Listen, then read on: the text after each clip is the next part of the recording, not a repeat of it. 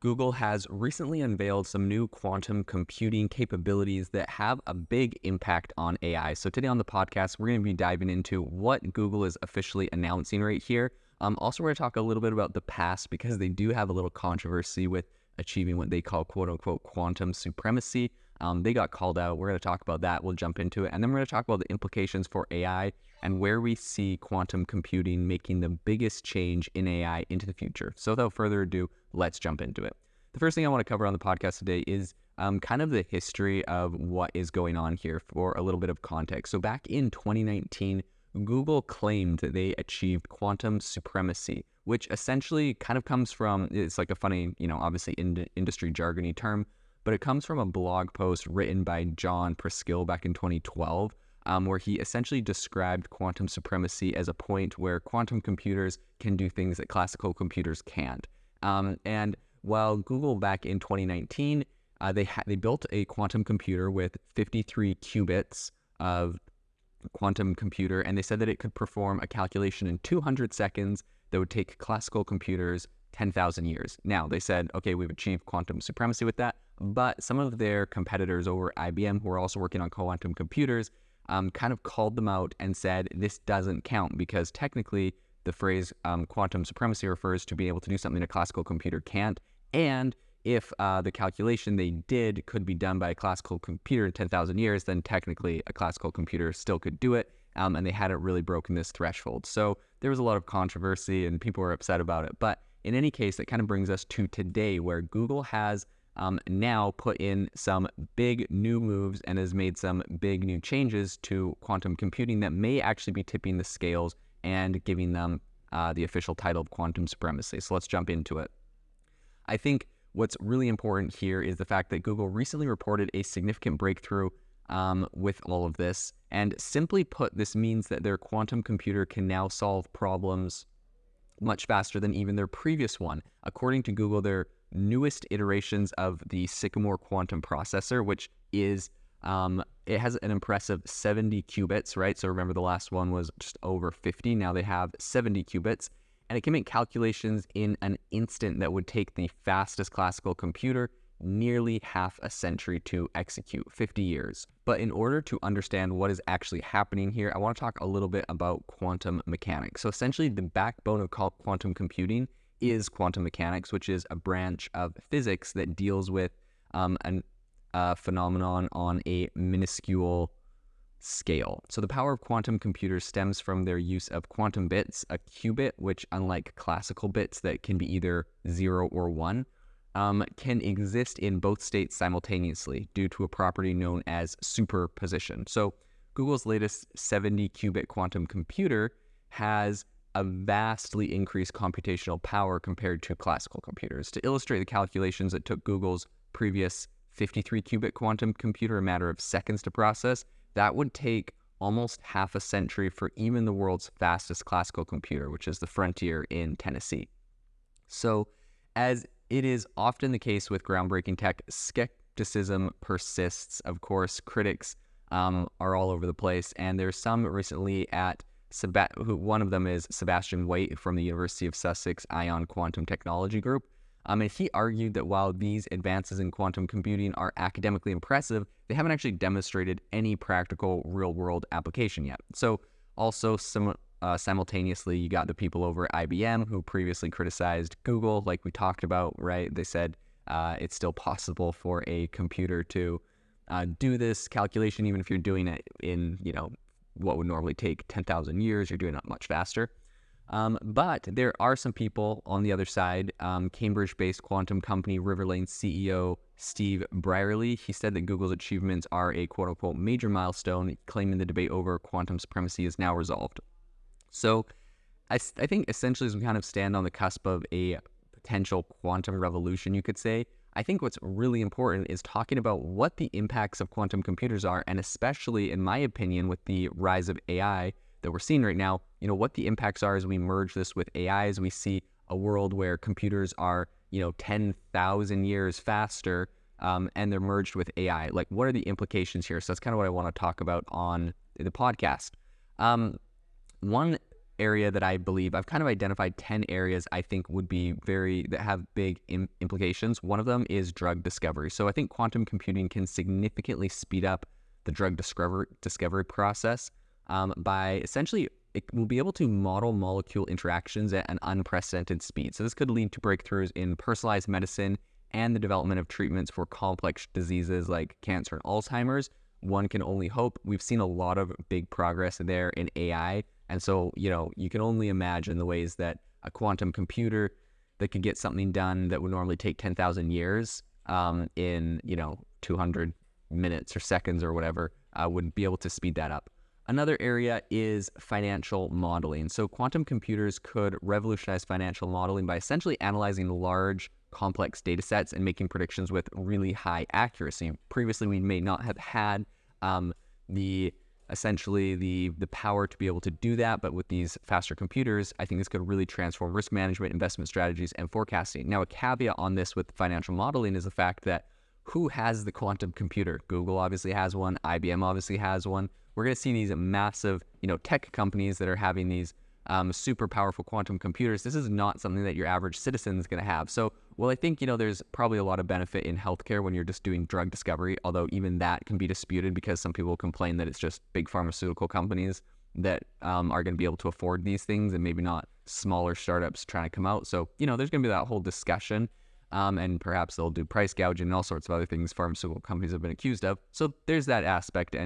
But I think that it's definitely going to be prevalent in the financial markets where you have these massive hedge funds, perhaps massive tech companies that may be able to do this financial modeling, may be able to get these really complex formulas, and they're obviously just going to completely outpace regular investors, your average person. Now, this is not really surprising. I believe that BlackRock, for example, has their Aladdin model, which is an AI model that can help them make some pretty massive predictions. And I believe that a lot of these hedge funds already have a lot of these sophisticated tools. So this isn't necessarily anything new, but taking this to a whole new level with quantum computers may just kind of increase that quote unquote unfair advantage, as it were, of helping these massive firms get more wealthy. The other area that I think actually has some interesting implications is traffic optimization. So in congested cities, quantum computers, I think, might actually be very powerful and useful for optimizing traffic flow in real time by processing massive amounts of data from GPS systems, sensors, satellite images. I think this is going to lead to a lot less congestion, reduced emissions, and more efficient transportation systems. Now, the thing about this is already being done to a degree. If you've ever used Google Maps to get somewhere, you'll know that sometimes they say, hey, fastest route is actually to get off the freeway. This happened to me in LA. It was like, hey, fastest way to get where you're going, which normally you just drive straight down the freeway, is get off the freeway, take the side street, pull back on. And I was like, okay. So I hop off, and all of a sudden, tons of people are hopping off the freeway with me, going down this random side street. It got super congested on the side street. Eventually, we went down a few blocks, then we pulled back onto the freeway. And I was like, that is strange. But I think what Google was doing was saying, we're trying to get the fastest way to get this massive amount of cars from point A to point B. We can see where everyone's going because they're all on Google Maps with their GPS. So if we route a couple people off to the side to these side streets, we can reduce traffic on the main freeway, and those side streets we're using up more roads, so perhaps we'll get everyone there faster. I think that's Google's concept. So they are kind of doing this in real time at the moment. Some people argue that it's going to be hard for like a city or the government to get access to all of this data. And I think that's true, but I think that it's going to be done by private companies like Google, who already have access to all of this data. They're on everyone's GPS. Google or Apple Maps may be another competitor in this space that has all of this data that's going to be able to do this. And so now the question becomes, we're already doing this to a large scale with, evidently very powerful computers and processors. But what happens when there's quantum computers that can do that's, calculations 10,000 times faster? What changes will that be able to make? So I think that is an interesting area. One other area that I think is going to be pretty powerful is supply chain optimization. Quantum algorithms can solve really complex optimization problems, and I believe that will apply to supply chain. I think this is actually going to be able to help businesses minimize costs, reduce delivery times, and perhaps improve overall efficiency. One area that, of course, is very evident, especially with AI today, is quantum machine learning. So combining kind of quantum computing and AI, I think could create powerful machine learning systems Quantum machine learning could analyze vast data sets, lending to more accurate insights and predictions across numerous sectors: healthcare, finance, energy, a lot of things we've talked about.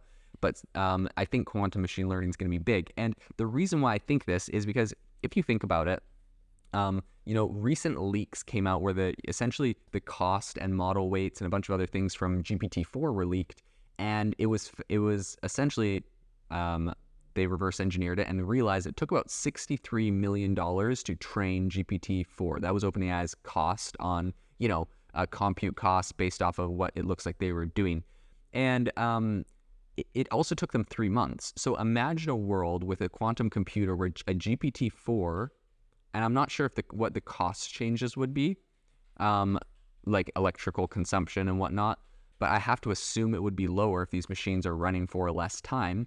But regardless about the cost, if the speed of training ChatGPT went from 3 months to 3 minutes, that is some significant improvements. And all of a sudden, if OpenAI or any other company wanted to iterate on AI models faster and faster, this is going to make a major difference. I'm curious to see how NVIDIA plays into this if they start making components for supercomputers, because evidently if this becomes mainstream, or if Google starts licensing out this tech, people are going to want to get their hands on these quantum computers in AI. And so obviously we see this massive AI gold rush with GPUs and other different chips and devices. NVIDIA's, their market cap got pushed to over $1 trillion because they're one of the number one suppliers of the tech behind training these AI models, the NVIDIA H100s and whatnot. But imagine if NVIDIA doesn't take advantage of this, somebody else will, and they're going to be making some very, very hefty profits,